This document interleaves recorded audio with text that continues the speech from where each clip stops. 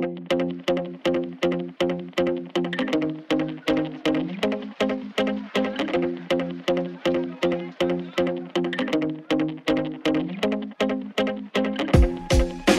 welcome to day one of the Pro Farmer Midwest Crop Tour 2019.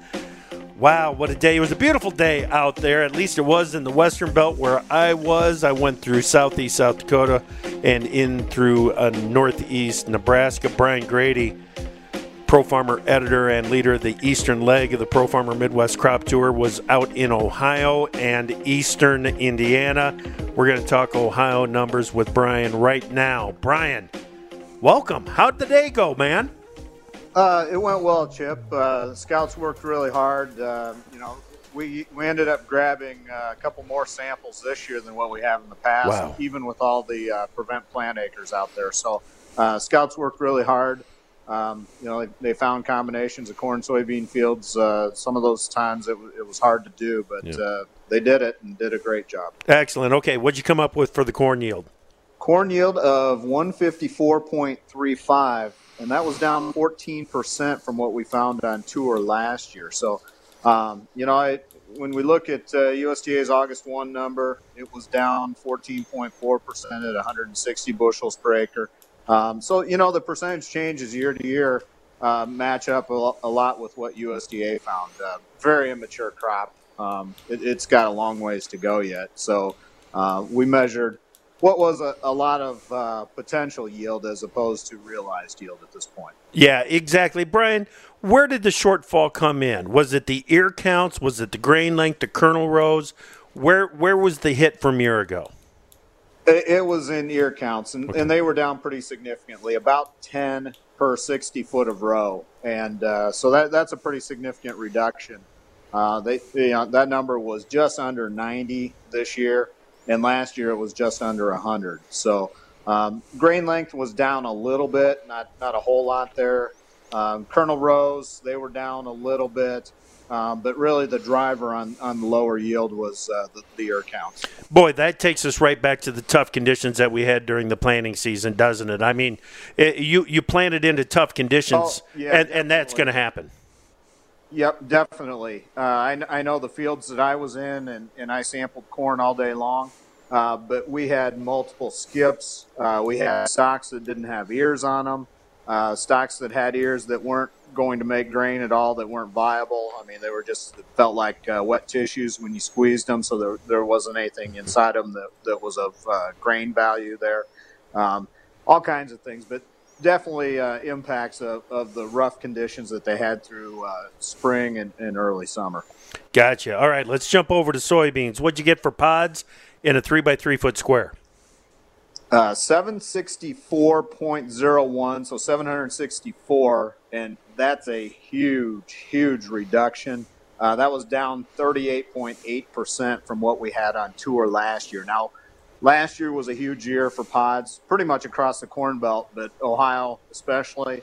And this year was a really low number for pod counts in Ohio. We're down significantly. The 3-year average is 1136.75. So we're down, almost 400 from what the 3-year average is here in the state. Brian, and that's what happens when you plant beans in June, right? I mean, they're double crop beans.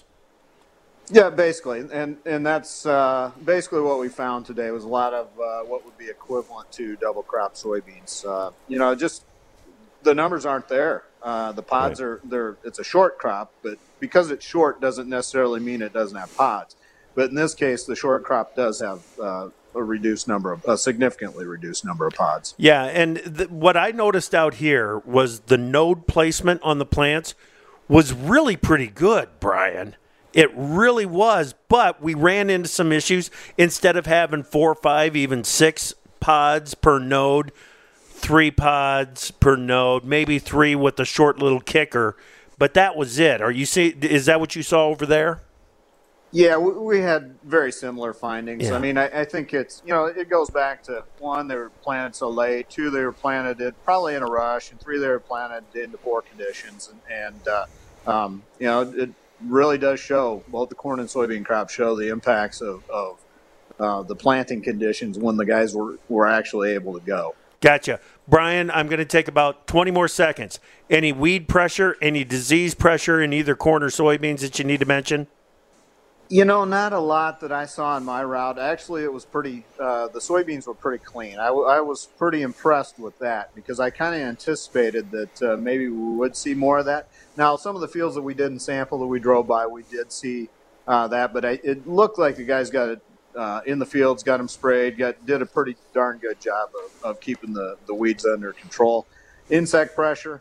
That isn't going to be the issue. The issue is how much moisture they get and how long the growing season extends, and whether they'll, how we can plump up the soybeans and fill out the corn, because it's getting to the finish line, and that's the big question. Yeah, that's your number one concern over there in Ohio is the maturity of that corn crop and whether or not it's going to make it to maturity before we end the growing season on it. Good stuff, Brian. I'm going to let you go because I'm going to let you go, bud, because I know you got to get to your meeting. Knock 'em dead tonight. Have fun. Great job today. Congratulations to everybody over there on the eastern leg of the crop tour. We'll talk with you again tomorrow, bud. All right, sounds good. Thanks, Jim. All right, that is Pro Farmer editor Brian Grady. He's also the leader of the eastern leg of the Pro Farmer Midwest Crop Tour.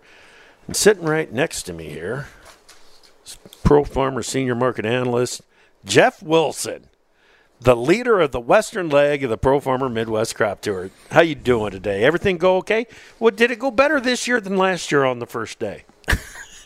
It went a lot better. It did? Well, you're here for one thing. I am here, and there wasn't a lot of mud today to get stuck in, okay? Yeah. Well, rookie move. This year, not the rookie. Oh, good stuff, man. What a day. They went out there and knocked it dead. They did a great job over here for you today. They did. We got as many samples as we did a year ago, and that's going around a lot of prevent plant acres. I mean, I was amazed at how we had to work our way around. You might have to pick a corn estimate here and then have to drive another quarter mile, half mile to find your soybean estimate. And that's difficult, you know, because one half of the group time consuming. Very time consuming. Yeah. So, and the PP acres in South Dakota, they're all there. Let me tell you, they are there, and they are ugly. And they are heartbreaking is what they are. Yes, they are. And they've got to be concentrated in the southeast part of the state. All 2.8 million, I think it was, on corn. I don't remember what the number was on soybeans, but big numbers. And when you get numbers like that, good grief. And, you want to go out there and do what you can to help that dirt get through a year like it's going through. And some of those cover crops, they were seeded in the last 10 days. Right. Something like that. And there were some cover weed crops that were very, very tall. And it's going to be a lot of work and a lot of money to burn those weeds down for next year's. It's going to take a lot of iron to get rid of those weeds. There's no doubt. Let's jump to the numbers. What'd you get for corn? For corn, we ended up with a tour average of 154.1 bushels per acre, which is down 13.4% from last year's tour average of 178 bushels. Interestingly enough, it's only down 2.8% from the 3-year average that we took the past 3 seasons. Now, USDA's number down 1.9% from a year ago at 157 bushels. Right. So it would appear that there is maybe some numbers that may need to get a little smaller in South Dakota. I mean, that's usually a pretty good part of the state where we measure. We do know that if you go just a little bit further northwest, there's some very good crops up there. Yep. And we did not measure those today. Right. They were out of the PP area. Right. They were able to plant. And so they might pull up the state average a little bit more. Right. Where was the hit from a year ago? What pulled that number down? The hit was in the ear count. Yep. It's bad. It's down 13% from a year ago.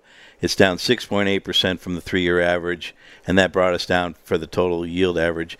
What's interesting is the grain length was actually also down 5.3%, and the kernels around were up. Mm-hmm. We're up. I mean, if you're planting in that kind of stress, wouldn't you think kernel around? Who knows? Yeah. But anyway, It's all about the number of ears that were Yeah, in that field. The that's- population, which is not measurable by satellites, I don't think, what the ears are going to be out there, they're down 13%. Right, right. So that's obviously where the big hit is. Let's go ahead before we talk general. Let's get to the bean numbers there. What'd you have for pod counts in a 3x3 foot square in South Dakota?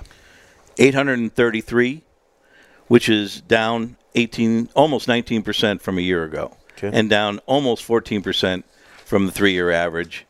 And the USDA's number, their yield number, not their pod count number, but their yield number is down 2.2% from a year ago at 45 bushels. And the big hit here is in the pod count. I mean, it's just there's nothing you can say about it except Short beans, and even when you had a taller bean, Yeah. you ended up with only 2 or 3 pods per node. right? And that was, I think I counted maybe, and I did beans all day. I let the other guys do the corn. Well, you are Jeff 4 Bean Wilson. 4 bean Wilson, looking for that 5 bean. That's right. Did you find any? $100 to the first person that brings it in. Is that right? I've always, yep. All right. Did you see any 4 beaners today? None. None. None. They're And not there. And a fair amount of 2s. Yeah. Yeah. And a lot of flats. This crop is immature. Yeah. Yeah. Just like, what you would expect when you get plant late. That's exactly where I wanted to go. Now, over in Ohio, with that late developing corn crop, that slow developing bean crop, that we talked about it a couple of times on AgriTalk today. That area can be somewhat isolated. It's got a later normal first frost date than does South Dakota, than does Minnesota, Northwest Iowa. If every day for the next 45 days was like today, where we got up to 83, 84 degrees, we had good sunshine today. You give me 45 of today's, and the corn crop will make it. Even 30 would be a great help. Big help. A big help. But it needs 50 days. Yeah. And what are the odds that we're going to continue to see days like we saw today? We were amazed at how immature the corn was. Yeah. I mean, of the 10 samples that we along took I-90 and you're pulling blisters? Yeah. It's not a good signal. No, not at all. So again, that's going to bring that harvested acreage question into play, and not only that, but a corn crop as immature as it is right now, with normal weather, boy, you got to wonder about grain weight. You got to wonder about the ability of that crop to dry down. Because what if it does? What if the season does end normally around October 1? Just call it October 1. If the season ends on October 1, boy, there's going to be some high moisture corn that's going to get hit with. You better have your propane purchased. That's right. You better have it bought. Yep. It's going to go higher. We've had a dip in propane. Yep. So it's something to think about. One of the things that freaked me out was seeing prevent plant ground under a pivot. Think about it. The reason that there's a pivot on there is because it's probably some lighter ground. Okay. Mm-hmm. Normally well-drained ground. And not only that, but they pick up 0.4 of an inch of rain overnight in some of those areas, and there's water standing on the prairie pothole state is coming back. It was really a lot wetter than I thought it would have been. And like you said, when you see the prevent plant under irrigation, Yeah. and it moved all the way down into Nebraska. Nebraska too. I was a little surprised at how many, especially as we got closer to Grand Island. But that's the story for tomorrow. Yeah, we got into Merrick County, and that's where we ran into it again. Yep. Yeah. So it's really something. I got to ask, bugs, weeds, disease, anything freak you out? Nope, nothing. Okay. I mean, I'm more freaked out about the weeds that are in the PP fields that haven't been taken care of. Yeah. Because the seed bank for next year. Right. Yeah. And clearly there's some fields, soybean fields mostly, that needed to have one more treatment done. That's Right. clear. And maybe someone didn't want to spend the money. And there were some, Or they just couldn't get in. get in. And then there was some weed problems in corn, but it wasn't like It's never as heavy as it was. One of the things that bothers me, though, is when you walk into some of those bean fields and you got those twisted, gnarled up water hemps. Yep. They got hit at one point. Maybe they got hit with half a rate, something like that. And all he did was piss them off and twisted them up, but they're still making seeds. Yep. What are those seeds going to be for next year? Stronger. Absolutely. Absolutely. It's a big concern. For the last 3 weeks, 4 weeks, something like that, as we've been getting ready for Crop Tour, the conversation has been, boy, Ohio on day one is really going to stink. It's going to be bad, And I kept saying, well, no, wait, South Dakota's going to be right along there with it. Let me throw out a couple of numbers for you here, guys. Ohio corn yield, 154.35. South Dakota corn yield, 154.08. They're within a half a bushel of each other. Within a half a bushel. Look at your pod count. 764 out of Ohio, 833 out of South Dakota.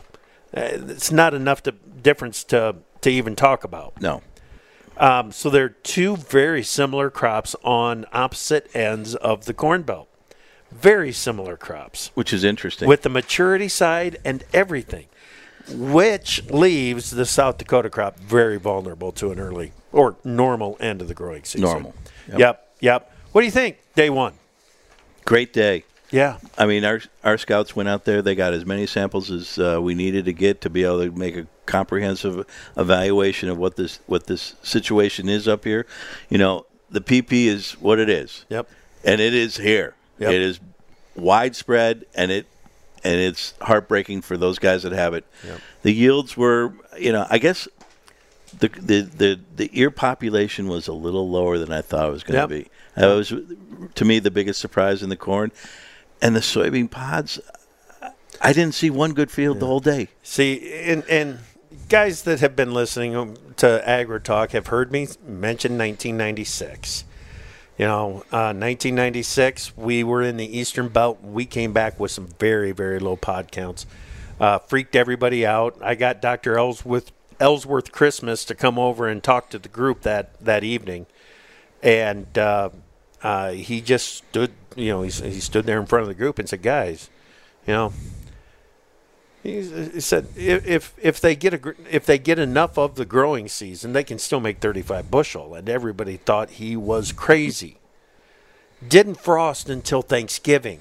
It literally did not frost until Thanksgiving, and they made 35 bushel. So if you the potential that we measured in Ohio, the potential that we measured in South Dakota, that can be a blessing. If everything goes perfect. Granted. If huge if. But if everything goes perfect, these crops can be pretty good. If things go normal from this point forward, edge of catastrophe is what I've been saying all year. Edge of catastrophe. Depends on how normal is, right? I mean, yeah. It depends how wide the variation in temperature is. Sunlight. These plants need sunlight. And we have not had as much sun this summer than right. And sunlight will bring them along just as quickly right now, because that's what you can just tell. They were like, oh, yeah, let me have some more of that sun. It was like they were out on the beach. They were wiping on the baby oil. Hit me, baby, hit me. I love you. That's what that coconut smell was. That is. Gotcha. All right. Hey, everybody, thank you so much for listening to our coverage of day one of the 2019 Pro Farmer Midwest Crop Tour. Brian Grady, Pro Farmer editor Brian Grady, will be with us again tomorrow night, and we'll have the final numbers for Indiana. I'll also be talking with Pro Farmer Senior Market Analyst Jeff Wilson when we get to Nebraska City. And we may have a special guest with us tomorrow night. I'm just going to throw that out there. We may have a special guest with us tomorrow night for the podcast. Okay? Great. Looking forward to it. Should be a lot of fun. And, of course, tomorrow night we'll have the final numbers for Nebraska. All right, everybody. I'm Chip Flory, host of Agri Talk, signing off from Grand Island, Nebraska, and the 2019 Pro Farmer Midwest Crop Tour.